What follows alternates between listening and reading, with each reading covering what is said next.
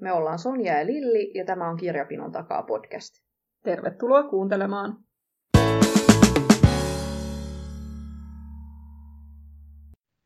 Moi! Moikka! Me bongattiin tuolta Instagramista semmonen First Chapter-haaste, jossa ihmiset oli lukenut ensimmäisiä kappaleita kirjoista, tietystä määrästä kirjoja, ja sitten niiden perusteella niin valitsi ikään kuin voittajan, että mikä kirjasta luet kokonaan. Ja tämä puhutteli meitä kovasti. Kyllä. Ja me päätettiin tätä samasta haasteesta sitten tehdä tämmönen oma versio, missä me valittiin 6 kirjaa, joista ensin luettiin kaikista 1 kappale, sitten pudotettiin 1 pois. Sitten siirryttiin lukemaan seuraavaa kappaletta ja taas putosi 1 kirja pois ja näin sitten jatkettiin, kunnes oli enää 2 kirjaa ja 5. kierros meneillään ja lopuksi sitten voittajakirja luettiin kokonaan ja nyt ollaan sitten tässä Lillin kanssa kertomassa toisillemme, että mitkä kirjat menesty meillä mitenkin, että ei olla aikaisemmin näistä puhuttu yhtään, niin joo. Jännittää. Jännittää kyllä, joo. Me ollaan kuitenkin tässä välissä siis, eikö me olla nähtykin kertaalleen jo, niin tää on ollut hyvin jännää pitää tämän niin kuin salaisuutena, että mihin järjestykseen kumpikin tässä päätyi, mutta tää oli itse asiassa tosi hauska mun mielestä. Oli siis tosi kutkuttava. Joo, ja ei ollut ihan helppoa aina päättää, että mikä putoaa. Ei, ja välillä ei siis niinku järkisyyt ei niinku ollut se, millä edes pelas, vaan olisi toivonut välillä, että olisi tehnyt parempia ratkaisuja, mutta sitten kun kumminkin sydän sanoi, että nyt tehdään näin, niin sitten jotenkin se, että pitää kamppailla itsensä kanssa, että onko ihan tollo, kun ei pudota jotain, minkä selkeästi pitäisi putoa, vaan pitää sen matkassa mukana ja niin edelleen. Tosi jännä päästä kuulemaan, että mitä saat. Ollaanko pudotettu samoja kirjoja samaan tahtiin vai miten? Niin, mä mietin eilen just sitä, että pohdiskelin, että mikäköhän sun järjestys on ollut. Ja sit mä jotenkin tajusin siinä miettiessäni, että en mä yhtään pysty ennustamaan. Että se voi olla ihan sama kuin mulla, tai se voi olla täysin päinvastainen kuin mulla. Että kaikki valitut kirjat oli tavallaan sellaisia, että niistä itselläkin olisi mikä tahansa olisi voinut päästä sinne loppuun asti. Niin ja sitten kun välillä niin kun tuntuu, että meillä on aika samanlainen lukumaku ja sitten toisaalta, että ei meillä ole ollenkaan. Niin. Totta. Tämä on kiehtovaa. Lähdetäänkö liikkeelle ensimmäisestä kierroksesta? Kyllä. Kerrotaan ensin, että mitkä ne kirjat oli. No se olisi itse asiassa. Se voisi meidän kuuntelijoita ehkä mahdollisesti kiinnostaa. Meillä oli Katie Love Jumaltenverta suonissamme. Tämmönen Donna Tartin Jumalat juhlivat öisin henkinen, ei nyt sanota kopio, mutta mutta joku on sanonut. Mutta joku saattaa olla sanonut. Sitten oli Riitta Jalosen Tanssikaa, Claire McIntoshin Lopun jälkeen, eli McIntoshin tämmönen ei-trilleri, sillään aiemmista poikkeava. Sitten oli Antti Rönkän Jalat ilmassa, koulukiusaustarina. Inka Nousiaisen Mustarastas kertoo risteilyllä kadonneesta nuoresta miehestä. Ja sitten vielä Monika Fagerholmin Kuka tappoi Bambin joukkoraiskaustapauksesta kertova pienen kaupungin piireistä ja miten tämä tapahtunut vaikutti siellä näihin lukiolaisiin ja heidän suhteisiinsa ja toisaalta heidän vanhempiinsa ja heidän keskinäisiin suhteisiin ja niin edelleen. Joo. Kaikki hyvin semmosia, niin kuin mitkä kiinnosti tästä syksyn kattauksesta. Niin, oli tosiaan jo valittu nimenomaan semmosia, joista mikä tahansa olisi voinut olla se, joka pääsee finaaliin asti. Että ei semmosia selkeitä häviäjiä tässä ei kyllä ollut varsinaisesti joukossa yhtäkään, josta olisi voinut etukäteen tietää, että no tää nyt ei varmaan tule kovin pitkälle pääsemään. Kyllä. Kerrotaanko sitten ensimmäisestä kierroksesta, mitä ajatuksia herätti? No luonnollisestikin ainakin mulla putoajan valinta oli kaikkein vaikeinta tällä ekalla kierroksella, että sit se jotenkin helpottui koko ajan. Ja minähän päädyin sitten pudottamaan Antti Rönkän Jalat ilmassa -kirjan. Okei. Eli pitkään mietin, että olisiko se Loven tämä Jumalat juhlivat öisin -kopio, että tuntui niin kuin pahalta pudottaa toi rönkä, koska tätä Lovea on kumminkin niin paljon lytätty. Se on saanut tosi huonoja arvosteluita, mutta sitten jotenkin itsellä oli se, että ei halua, että muut määrittää sen kirjan mulle valmiiksi, että mä haluan niin kuin ikään kuin itse tehdä sen virheen, että luen sitä kirjaa, että kun mä kumminkin kovasti siitä innostuin silloin, kun mä näin sen jossain näistä syksyn katalogeista, niin oli se jännä jo, että sisimmässä jotenkin tiesi, että tämän voisi kyllä niin kuin luovuttaa tässä, mutta sitten jotenkin ei kumminkaan tälle koulukiusaamistarinalle niin ei ollut oikea hetki. Joo. En mä sitä oikein mitenkään muuten niin kuin osaa sitten perustella, että miksi. Edelleen koen huonoa omatuntoa. Okei.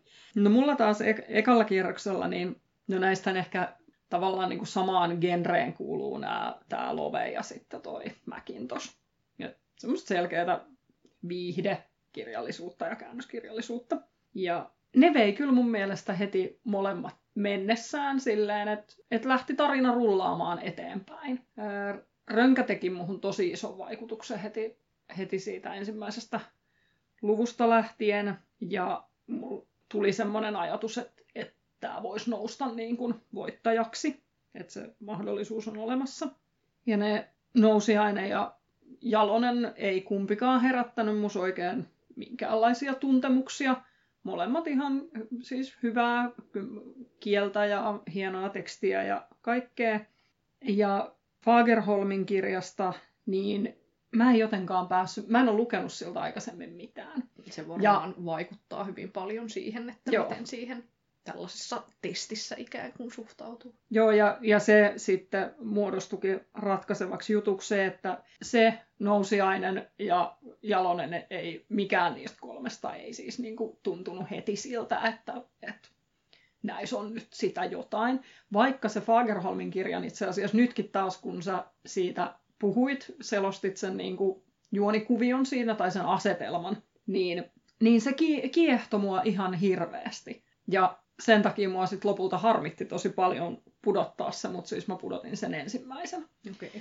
Ja sitten just kun sä sanoit, että sä et halua, että toiset määrittelee sitä, niin tässä mulla teki itse asiassa tosi tiukkaa pudottaa se, koska mä tiesin, että se on yksi sun lempikirjailijoista. Ja sitten mä ajattelin jotenkin, että kun mä en ole ikinä saanut aikaiseksi, että mä olisin lukenut siltä mitään, ja sit sä oot niin paljon sitä kehunut, niin mun olisi niillä spekseillä tehnyt mieli jatkaa sitä sen takia, että mä olisin päässyt siihen kiinni, että miksi se on sulle niin hyvä. Mutta sitten Jaloselta mä oon lukenut sen edellisen, ja mä tykkäsin siitä tosi paljon. Niin sitten taas se aiheutti sen, että vaikka tämä ei nyt herättänytkään mitään tuntemuksia, niin että sille tulee tietynlainen odotus, kun tietää, että se aikaisempi on ollut hyvä. Niin. Ja sitten taas se Nousiaisen kirjan aihe kiinnosti. Mutta joo, se oli mun putoaja. Joo.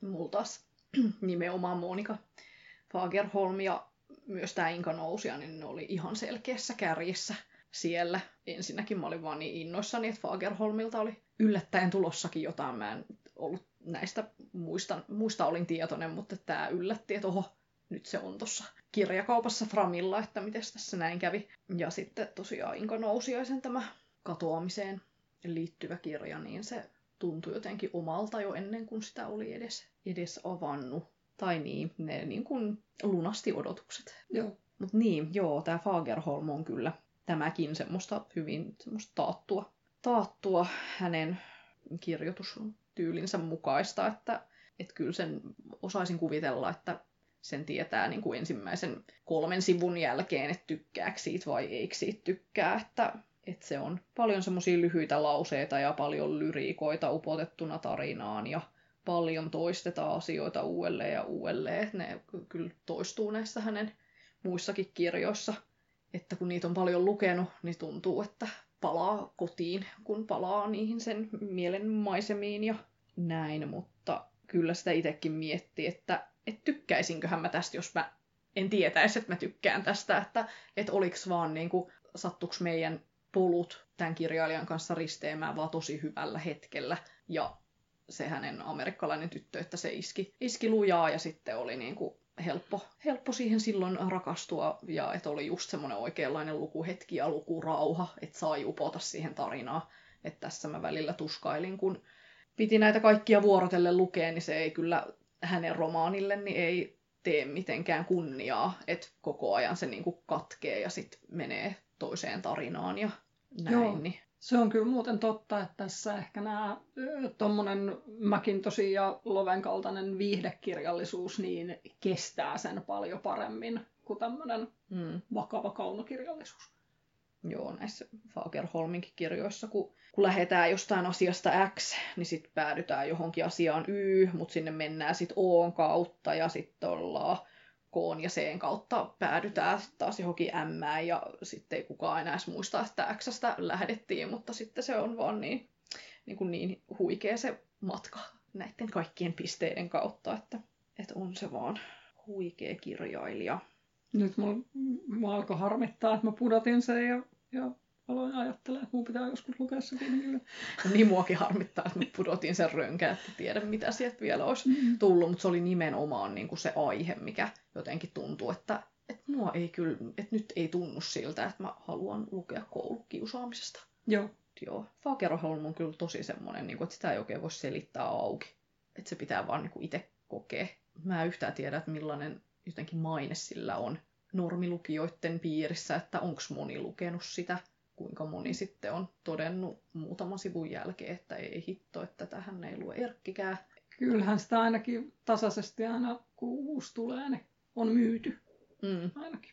Että kyllä sillä ilmeisesti ihan niin kuin fanikuntansa on. Joo.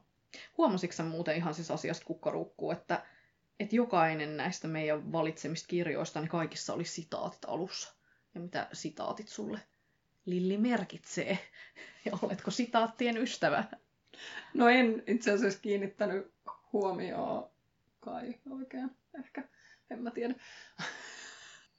Pääsinkö yllättävällä oli aika yllättävä kysymys. Välillä toimii tosi hyvin niin, että se herättää uteliaisuuden.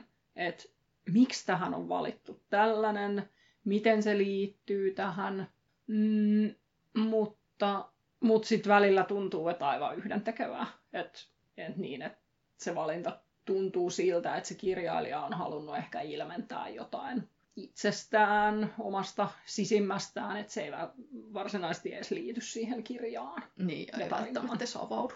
Niin, kirjan lukemisen jälkeenkään kenellekään muulle. Niin, että se on hänelle itselleen tärkeä sitaatti, mutta ei mitään muuta merkitystä. Mutta en mä kiinnittänyt itse asiassa näissä mitään huomioon siihen. Joo. Mä aloin kiinnittämään huomiota, koska siinä Katie Lovin kirjassa niin voi elämä, mikä what the fuck sitaatti siinä oli. Mä varmaan sitä niin kuin valehtelematta kuin 10 kertaa niin kuin yritin tavailla, että mitä tässä edes niin kuin... Mikä se oli? No se oli joku 1800- tai 1600-luvun tai joku niin kuin jostain sieltä, jostain kirjasta. Jostain sieltä syvältä. Joo, mutta oli vaan silleen, että no niin, näillä mennään. Okei. Eli tuliko siinä just semmoinen fiilis, että tässä yritetään nyt hakea jotain, mikä on vähän turhaa? Joo, ja ehkä vähän semmoinen, että ollaanko tässä nyt hienommissa vesissä kuin ollaankaan. Joo. Mennäänkö kierrokselle 2? Mennään. No? Mitäs ajatuksia herätti? No ainakin Loven kirjan suhteen herätti taas sellaisia ajatuksia, että pitää jotenkin selitellä sitä, että miksi se edelleenkin pysyy matkassa mukana. Että on se kyllä jotenkin. Siinä ei ole mitään miellyttäviä hahmoja, mutta sitten kumminkin se oli jotenkin kiinnostava. Sitten mulla vähän tuli semmoinen, kun mä luin sen Edwardsonin melkein tosi tarina, mitä sä kans joskus kehuit, että on hyvä tämmöinen mysteeri. Niin sitten tuli pikkasen niinku siitäkin semmosia viboja. Niin en mä sit vaan niinku... Sitten mä otin sen vielä seuraavallekin kierrokselle. Roikkuu mukana väkisin. Mutta minä pudotin Riitta Jalosen Tanssikaa. Se ei vaan jotenkin niinku 2 kappaleen jälkeen, se ei vakuuttanut tarpeeksi, että pitäisi lukea. Se tarina ei ehtinyt lähteä käyntiin. Että mä yhtään epäilen, etteikö se olisi tosi hieno tarina, kun sen päättää lukea. Mutta näin niin kuin kappale kerrallansa ja varsinkin muiden kirjojen nimenomaan ensimmäisiin kappaleisiin kun vertaa, niin se ei vaan että kun mä en ole aikaisemmin Jalosta lukenut, niin sitten ei myöskään ollut sitä sellaista pohjaa sitten sille, että tietäisi mitä on luvassa, vaikka oletankin, että mä tulen pitämään tästä kirjailijasta, kun häneen paremmin tutustun. Raskain sydämin pudotin sen. Okei. No, mä pudotin myös Jalosen. Noniin. Se, minkä väliltä mä sen pohdinnan tein, että kumpi putoaa, niin oli Mackintosh ja Jalonen. Joo. Ja mä oon kirjoittanut tänne mun muistiinpanoihin, että Love on ihan jees. Eli ei se ilmeisesti nyt mussakaan ihan hirveästi mitään niin kuin positiivisiakaan tunteita on herättänyt, mutta et semmoista niin kuin menevää ja vähän kiinnostaa, että mikä siellä nyt on se juttu taustalla ja näin. Et kun siinä nyt alussa jo on kerrottu, että joku on murhattu ja aseteltu keinuun kauniisti istumaan ja näin, niin sitä varmaan siinä tokassa luvussakin sitten just vietiin eteenpäin sitä, että saatiin sitä semmoista mysteerin tuntua. Siinä Mackintoshissahan oli niin, että se eka luku oli kirjoitettu sen Äidin näkökulmasta ja seuraava oli isän näkökulmasta. Joo. Ja tälleen kun pätkinä luki, niin mä jotenkin ihan hätkähdin, kun mä aloin lukea sitä, ja sitten mä tajusin, että ai, tässä on tällainen systeemi, että nämä on eri ihmisten näkökulmista. Mutta se oli ehkä se ratkaiseva, minkä takia se pääsi nyt sitten jatkoon tässä näin, että mua kiinnosti, että no mä haluan vielä lukea sen äidin näkökulmasta jotakin. Niin, että jos se olisi ollut tämä tokakin luku sen äidin näkökulmaa, niin voi olla, että tässä olisi käynyt toisin. Niin. Joo, ja tässä vaiheessa kuuntelijoille, että sen verran tästä lopun jälkeen romaanista, eli Mackintoshin tästä kaunokirjallisesta teoksesta, että siinä seurataan perhettä, joka kamppailee 3-vuotiaan pojan aivokasvaimen ja sitten leikkauksesta tulleen aivovaurion parissa. Ja selkeästi siinä on nyt tätä asiaa jouduttu puimaan ihan oikeusteitse. Että siinä prologi on semmoinen, että vanhemmat kohtaa tuomarin tykönä. Ja sitten alkaa nämä kappaleet, että on äidin kertomaa ja isän kertomaa. Niin mä vähän veikkaan, että tämä on semmoinen, missä tulee olemaan samanlainen vastakkainasettelu kuin esimerkiksi siinä Tulen arkoja asioita romaanissa, missä lukijan piti pähkäillä, että onko siinä adoptioäidin puolella vai onko biologisen äidin puolella, niin nämä ensimmäiset kappaleet toi vähän semmoista tuntua siihen, että joutuu lukija pohtimaan, että kumman puolella sitä sitten on vai onko kummankaan. Se oli se Nousiainen, jossa kerrotaan sitä sen risteilyllä kadonneen pojan pikkusiskon tarinaa, niin se jotenkin tässä tokassa luvussa niin nosti asemiaan kyllä, että se alkoi kiinnostaa paljon enemmän, että se ensimmäisen luvun jälkeen se oli vähän, että no joo, ei tästä nyt irtoa oikein mitään, mutta heti tokassa jo se kyllä teki vaikutuksen. Se oli mulla kanssa vahvoissa asemissa. Joo. Mutta kaikista selkein jatkoon meni ja mulla oli Rönkä. Okei. Tässä Joo. tokallakin kierroksella. Joo. Mutta harmi nyt, että molemmat pudotti ton Riikka Jalosen, niin nyt mä edelleenkään tiedä, että mitä siinä niinku... Siinähän se tarina on perheestä, jossa kuolleet on edelleen läsnä, ja siinä edellisen sukupolven taakat siirtyy seuraavalle. Mutta tosiaan 2 lyhyttä kappaletta, siinä ei oikein tarina ehtinyt vielä käynnistymään, että. Tämä oli sille kirjalle ehkä semmoinen epäreilu asetelma, että se ei tosiaan päässyt vielä käyntiin, että siinä olisi voinut potentiaalia vaikka mihin. Joo, kun siinä tuntuu, että paljon niin kuin vihjattiin, ja sitten, että oli asioita, jotka niin kuin herätti niissä hahmoissa paljon tunnekuohuja, mutta koska ei vielä niin kuin oltu päästy puusta pitkälle, niin sitten ne ei aiheuttanut minussa tunnekuohuja, vaan sitten vaan, että no nyt I will never know. No ei, kyllä mä tämän aion lukea. Joo. Paitsi jos päädytään siihen, että kannattaa lukea joku muu Jaloselta, niin sitten mä aloitan jostain muusta. Mutta no se oli ainakin tosi hyvä se edellinen. Joo, niin siitähän se paljon saikin kriitikoilta ja lukijoilta kehuja. Kyllä. Matkaamme kohti 3. kierrosta. Kyllä. Hyvästi Katie Love, jumalten verta suonissamme. Nyt sen vihdoin tein. No niin. Joo, kyllä tuli sen jälkeen vähän, kun teki tämän päätöksen sille, miksi mä luin tätä 3 kappaletta. Mutta sitten oli jotenkin semmoinen ihanan puhdistautunut olo.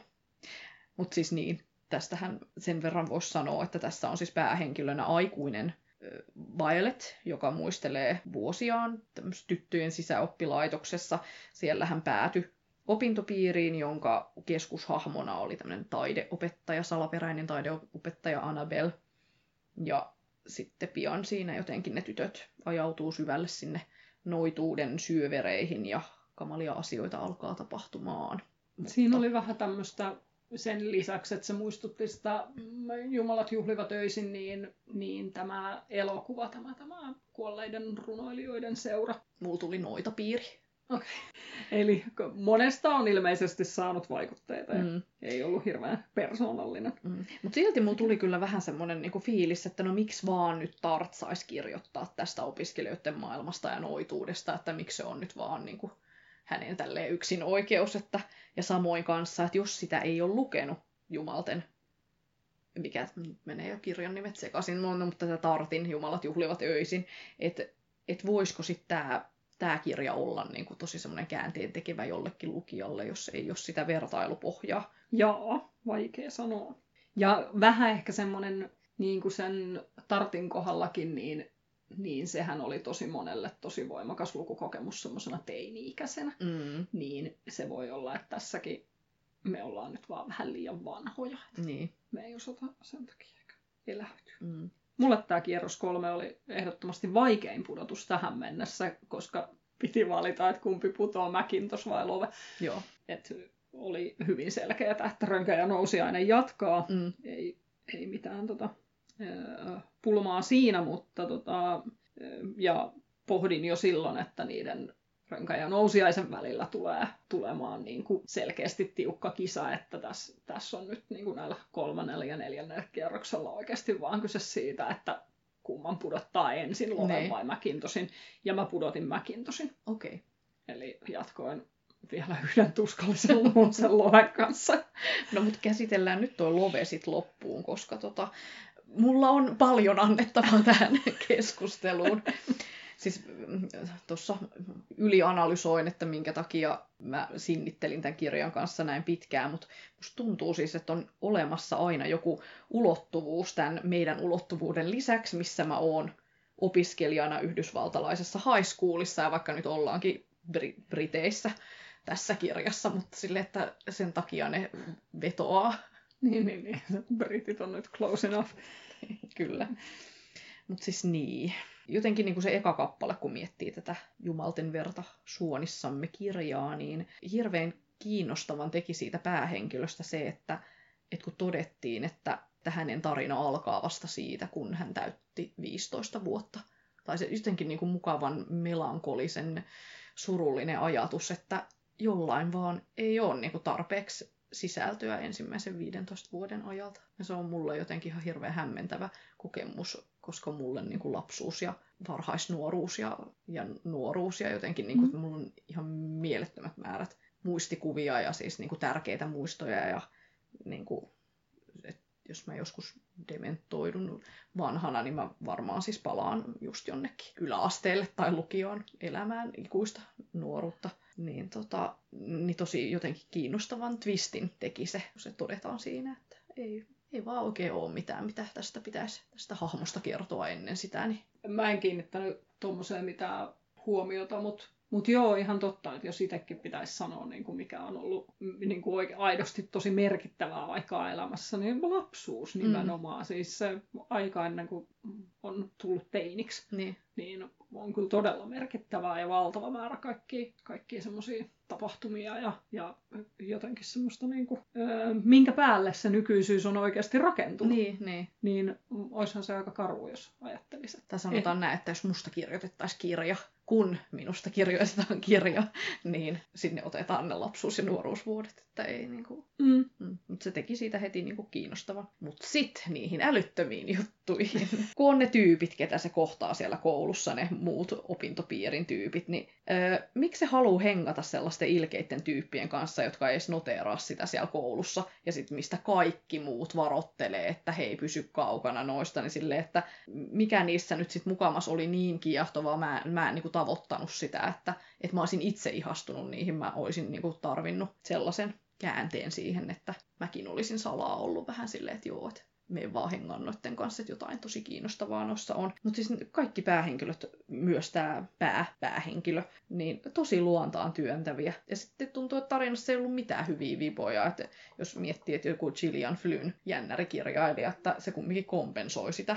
asetelmaa, että jengi on jotenkin luontaan työntäviä, niin sitten siinä on jotain muuta, miksi niitä lukee, mutta tässä niinku, mä en oikein saanut siihen niinku mitään. Joo, mua ihmetytti kans se porukka, joiden seuraan se nyt halusi väkisin ängetä, vaikka ne ei sitä kovin kivasti kohdellut.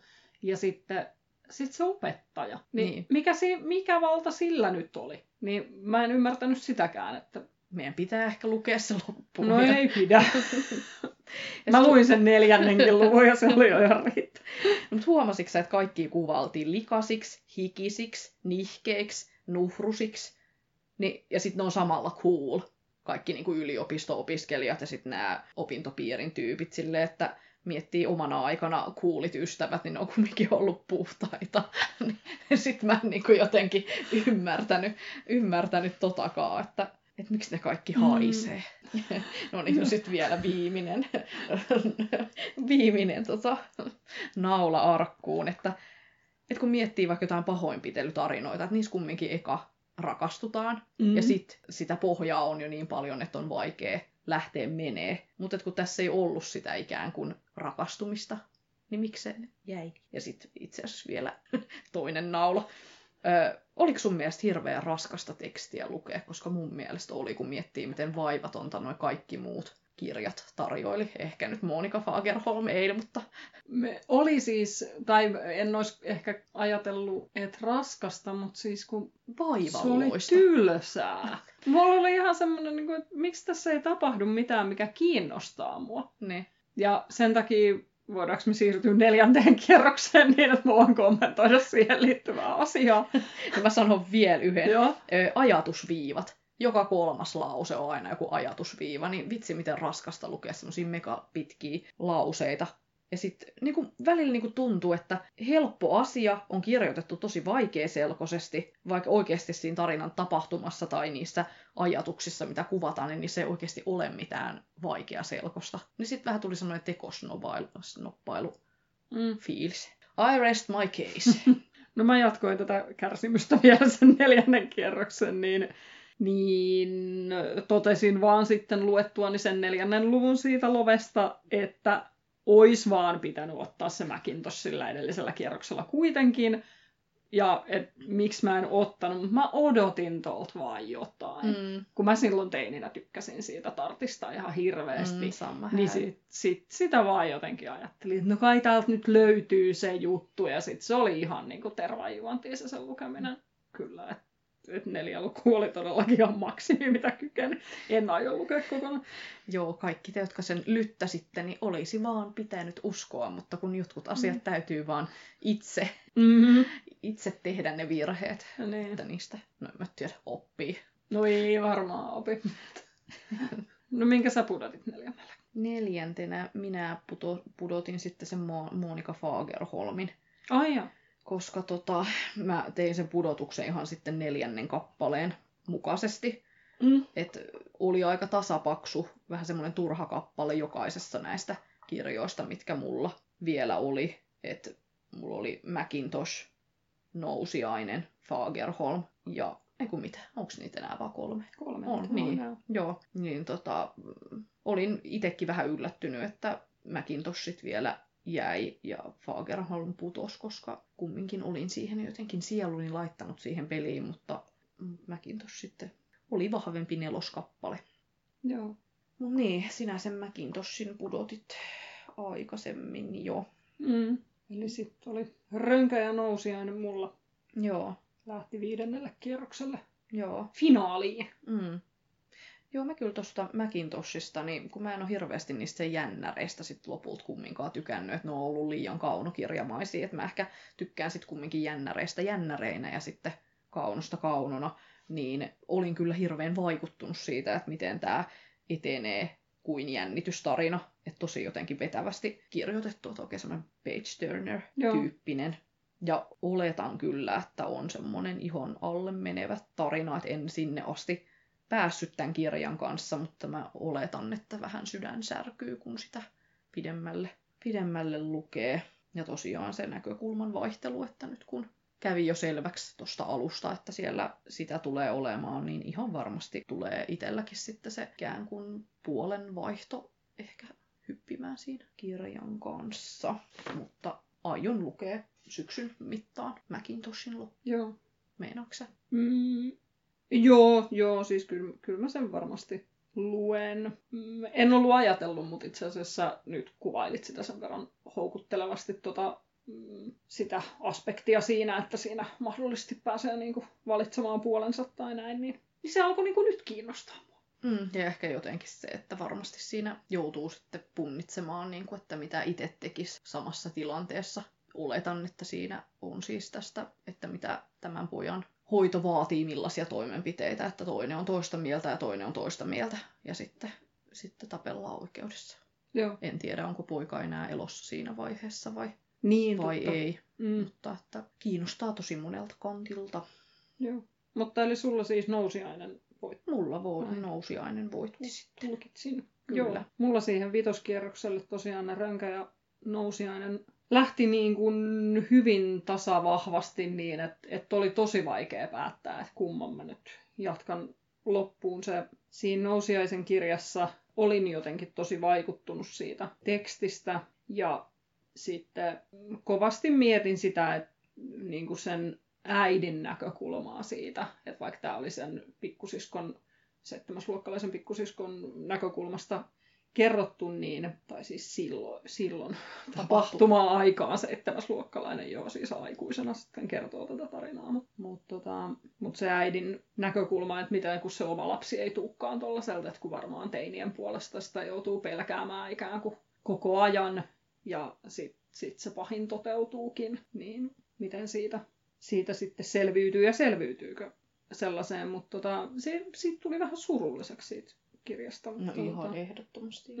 Tämä tarinahan pohjautuu Eeva Soivion monologinäytelmään, joka taas perustuu todellisiin tapahtumiin, eli tällä Eevalla itsellään ilmeisesti on veli aikoinaan kadonnut. Ja nousiainen on sitten kirjoittanut tosiaan tästä aikuisesta pikkusiskosta, joka muistelee menneitä ja päättää jättää lopulliset hyvästit veljelleen. Eli tälle 17-vuotiaalle pojalle, joka ei sitten koskaan palannut risteilymatkalta kotiin.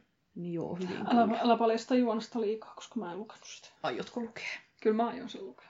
Joo. Mutta Rönkä oli siis mulla se, joka voitti. Joo. No, puhutaanko Mustarastas ensin loppuun ja sitten tämä grande finale. Kerrot, mitä Rönkä teki sitten ensimmäisen kappaleen jälkeen. Joo, siis tosi vahva tunnelma kyllä, että kun miettii, että poukkoili kumminkin monen kirjan kanssa tossa ja silti tämä piti otteessaan aina kun tähän tarttuu, että aina olisi halunnut lukea enemmän kuin mitä että tässä oli hyvin lyhyet kappaleet. Niin, oli ihan parhaimmillaan niin kuin muutaman sivun mittaisia lukuja. Ja silti niin kuin välittyi niin paljon sitä surua, että on se kyllä, että jos lukijanakin jo miettii, että miten musta tuntuu jo tältä, niin että miltä niin kuin perheenjäsenistä, jotka sitten elää tota asiaa, että miltä mahtaa tuntua. Mutta kyllä mä tämmöisestä minimalistisesta tyylistä, niin se kyllä vetoaa tällaisenaan. Muhun kyllä kovasti. Tuossa oli kyllä niin paljon, mistä niin kuin joutui pelkojensa kanssa silleen vastatusten, että pelottaa kyllä se, että miten niin kuin pohjatonta tommonen suru voi olla ja pelottaa, että miten kauan sellainen kestää ja pelottaa se, että jos jotain tuollaista tapahtuu, niin ettei pääse niiden omien ajatusten kanssa lopulliseen lopputulokseen, että tämäkin pikkusisko niin kuin jatkuvasti aikoinaan muutti sitä mielipidettä, että mitäköhän sille on käynyt, kunnes oli vaan pakko niin kuin sopia itsensä kanssa, että tälleen sille kävi, jotta niin kuin pystyisi elämää sen kanssa, että kun tuntuu, että kun kaikki keissit on niin hirveitä, että kun ei voi tietää, että mitä tapahtuu ja kaikki vaihtoehdot ahdistaa, että jos toinen on ollut onneton ja tehnyt itsemurhan tietoisesti, niin se, että miten sitä ei ole huomannut, että toinen kamppailee tollaisten asioiden kanssa, että ei ole yhtään osannut aavistaa. Sitten taas toisaalta se, että jos on leikitellyt sillä itsemurha-ajatuksella ja tullutkin katumapäälle viime hetkellä ja sitten on ollutkin liian myöhäistä, niin kuin, että vitsi mikä hukkaa heitetty elämä. Ja sitten taas, että jos se on ollutkin vaan ihan puhas vahinko, että oikeasti vaan kumartunut katsomaan jotain potkureita ja ei ole ollut mitään itsetuhoisia, niin taaskin aivan sietämätön ajatus, että miten pienestä elämä voi olla kiinni. Jos joku heitti yli laidan, niin Niin, kamala sekin. Pelkkiä huonoja vaihtoehtoja tarjolla. Ja sitten vielä, että pitää ottaa huomioon se, että jos se onkin kidnappaus, että joku voi satuttaa sitä rakasta tälläkin hetkellä. Että se on vieläkin elossa jossain. Ja siis Puhuttiinko siitä mahdollisuudesta, että se on itse päättänyt kadota? Joo, kyllä sitäkin, mutta mun on hirveän vaikea uskoa noihin silloin, jos kaikki tuntuu, että on ollut ihan hyvin, niin miksi kukaan tuottaisi läheisille niin paljon tuskaa, että ymmärtäisin vielä, että jos on jotenkin satutettu yksilö tai tosi onneton tai vaikeat perhesuhteet, ei ystäviä, että sitten ottaa ja lähtee, mutta sitten tavallisen perheen tavallinen poika. Ja kavereiden kanssa vielä siellä laivalla. Niin. Että ei se ollut edes yksin. Kyllä jotenkin nuo kaikki eri keissit, että miten pystyy tommosesta palautumaan, kun miettii, että jos läheinenkin vaikka kuolee yllättäen, niin sitten, että miten pystyy vatvomaan semmoisia asioita, kuten että mun piti soittaa sille eilen, mutta sitten mä päätin, että mä en soitakaan ja vitsi olisi pitänyt. Ja sitten, että millaista tuskaa ja tollainen saattaa aiheuttaa ja miten sitä pitää vatvoa viikosta kuukaudesta toiseen tai että riideltiin eikä ehditty sopia asioita ja muuta, mutta tuska on varmaan omissa sfääreissänsä tämmöisissä katoamistapauksissa. Niin, se ei mene niin päin, että tieto lisää tuskaa, vaan se tietämättömyys nimenomaan. Niin.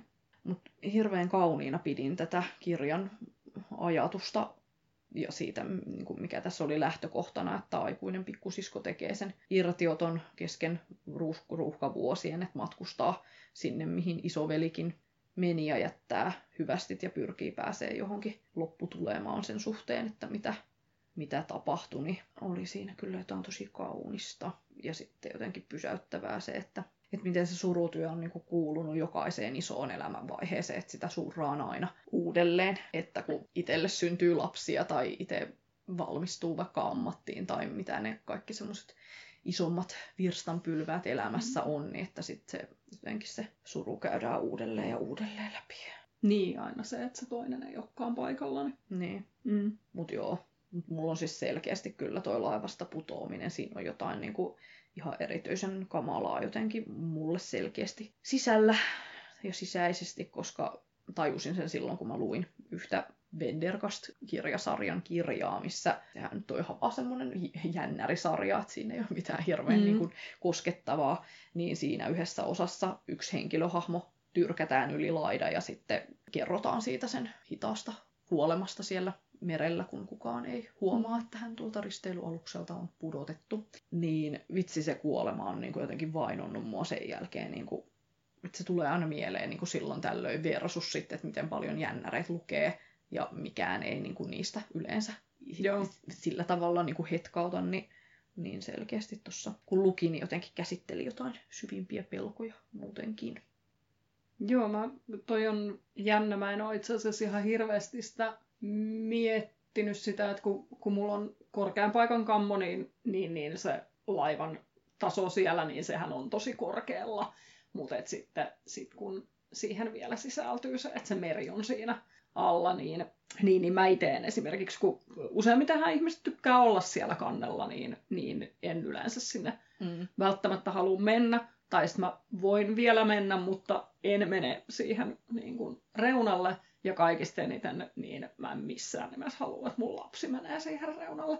Et vaikka se menisi siihen isänsä kanssa tai näin, niin sitten minä olen se hysteerinen ihminen, joka roikkuu siinä hihassa kiinni, Sama. että tule pois sieltä, kun mä en vaan kestä sitä, että sä oot siellä.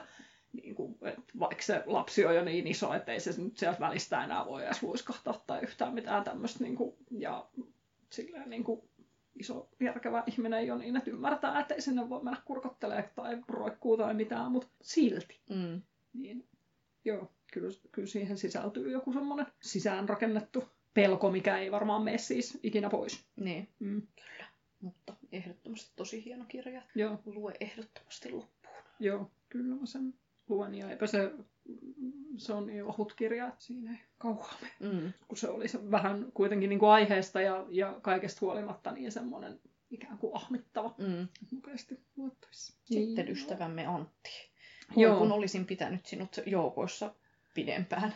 Joo, sanotaan nyt, että Antti olisi kannattanut ainakin Lovea pidempään lukea.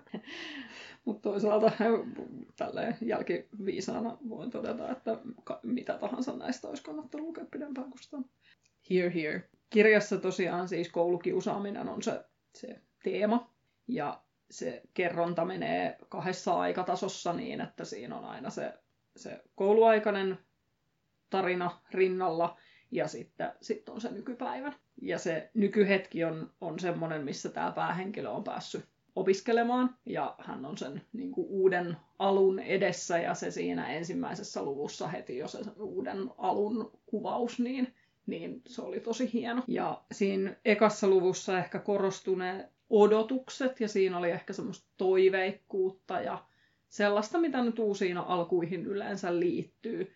Mutta siinä heti tokassa luvussa niin tuli se semmoinen aivan valtava ulkopuolisuuden tunne siitä, että kun se päähenkilö on aina tottunut olemaan ulkopuolinen silloin kouluaikana, niin miten se ei pääse yli siitä ja miten se kokee, että jokainen sosiaalinen tilanne on testi ja nimenomaan taas uusi mahdollisuus epäonnistua niin, että se odottaa sitä epäonnistumista koko ajan, että jollain tavalla hän onnistuu nolaamaan itsensä tai sanomaan jotain väärää tai toimimaan jotenkin väärin. Ja siitähän tulee tietysti semmoinen itseään toteuttava ennustus sitten, kun sillä ihmisellä on siellä ne niin pahat traumat, mitkä aiheuttaa sitten kaikkia semmoisia ihan fyysisiä oireita. Niin tokihan ne näkyy sitten myös ulospäin. Mutta aivan huikean hienosti kirjoitettu ja jotenkin ei tosiaan ollut kyllä mikään hyvän mielen kirja. Et jos se ei ollut toi Nousiainen, niin ei ollut kyllä tämäkään. Et hetkittäin sitä teki ihan pahaa lukea sitä, että miten se päähenkilö sen menneisyytensä kanssa kamppailee. Ja sit sen lisäksi tässä nousi hetkittäin siinä, kun oli niitä sen sinne nuoruuteen sijoittuvia tapahtumia, missä sitä syrjittiin ja kiusattiin ja näin, niin siitä nousi ihan valtava viha sitä kohtaan, niin kuin, että miksi kukaan ei tee mitään. Että miten voi olla niin, että opettajat ei puutu asiaan millään lailla ja kaikki koululuokkakaveritkin on pääosin hiljaa ja kaiken annetaan vaan tapahtua. Mutta hirmu semmoista niin kuin jotenkin suoraviivasta, terävää, tosi tarkkanäköistä se teksti, että ihan niin kuin muutamista lauseista irtosi jotenkin sitä tunnetta ihan valtavasti. Kokonaisuutena se nykypäivän kuvaus, niin vaikka se kaikki ne siellä koulussa tapahtuvat kiusaamistapaukset ja näin, niin kuin, ne oli tosi karua luettavaa, mutta se nykypäivän kuvaus oli vielä karumpaa, koska se on sitä, minkä kanssa se päähenkilö elää päivästä toiseen. Ja miten kauaskantoiset vaikutukset sillä, mitä niinä lapsuus- ja nuoruusvuosina tapahtui, niin että tämän päähenkilön kohdalla voi ihan aidosti puhua siitä, että elämä on mennyt pilalle. Niin kuinka arvokas se jokainen ihmiselämä on, niin että kenenkään ei pitäisi joutua semmoista kokemaan ja joutuu elämään semmoisen taakan kanssa. Niin että kaikki, mitä ympärillä tapahtuu, niin joka hetkessä se päähenkilö joutuu niin kuin punnitsemaan sitä, että kelpaako hän ja osaako hän toimia oikein ja näin. Niin kyllähän tässä, kun tätä luki, niin totta kai sitä äitinä eniten koko ajan ajatteli sitä, että toivottavasti se oma lapsi ei ikinä joudu kokemaan mitään niin kuin tämän suuntaistakaan. se ajatus tässä, no ihan samalla kuin tuossa Nousiaisen kirjassa, niin näissä varmaan molemmissa, niin se ajatus tekee niin kuin siitä lukemisesta aika paljon rankempaa. Mutta tosi hieno kirja kokonaisuudessaan, että siellä loppuvaiheessa se tarina meni semmoisille urille, mistä mä ajattelin, että olisiko sen voinut ehkä viedä toiseen suuntaan, tai että siinä tapahtui ehkä asioita, jotka oli vähän tarpeettomia tai näin, mutta yksi tämän vuoden hienoimmista kirjoista kyllä. Joo, ja aika jännää, että tämähän ei ollut Helsingin Sanomien esikoiskirja eikö niin? Mun mielestä ne viikko 2 sitten julkaistiin ne ehdokkaat, ja tämä ei ollut. Niin, ne silloin kirjamessuilla itse asiassa julkaistiin, mutta nyt mä tajusin, että mä en ole edes lukenut sitä listaa, mitä ne oli. Joo. No, jotain siellä oli, mutta jotain siellä oli, mutta niin. Tämä ei ollut, että miten paljon hyvää tästä on kuullut ja että miten tärkeäksi tämä aihe on koettu, niin joku koulukiusaustarina siellä siis oli itse asiassa, mutta että ei ollut tämä. Okei. Joo, jännä. Joo. Ei ole raati ymmärtänyt hyvältä. Joo, mähän vielä sitten Nousiaisen jälkeen niin vedin sitten vielä ton Fagerholminkin loppuun, että se oli, sä luit, se oli sen verran hyvä, että joo. Tietenkin se alkukin. Niin. Ja seuraavaksi lähden lukemaan Macintoshia. Mulla ei ole nyt mitään tämmöisiä suunnitelmia näiden suhteen, paitsi että on Nousiaisen aion. Ja ehkä sen Macintoshinkin nyt sitten, kun sä sait mut houkuteltua. Mutta no, ihmismieli unohtaa niin pian, että niin, kirjapino kasvaa koko ajan. Mutta Love ei tarvitse lukea loppuun, se tuli. Joo, siitä sen selväksi. Joo, mutta tämä oli kyllä ihan super hauska, mielenkiintoinen kokeilu. Ja ehdottomasti tehdään uudelleen. Niin, no kun mulla alkoi jo virjäämään semmoinen ajatus, että miten hienoa olisi silleen, niin kuin, että molemmat valitsee omat semmoiset niin kuin kiinnostavat kirjat, mitä toivoisi, että toinen antaisi mahdollisuuden ja sitten toinen joko lukee vaan ne ekat kappaleet tai sitten tällä samalla tyylillä tai jotain, mutta että Aikasta hyvä idea. Lisää Fagerholmia sulle luvassa. No. Mut joo, me jäädään pohdiskelemaan tätä. Kyllä. Kiitos kun kuuntelit. Joo. Heippa. Heippa.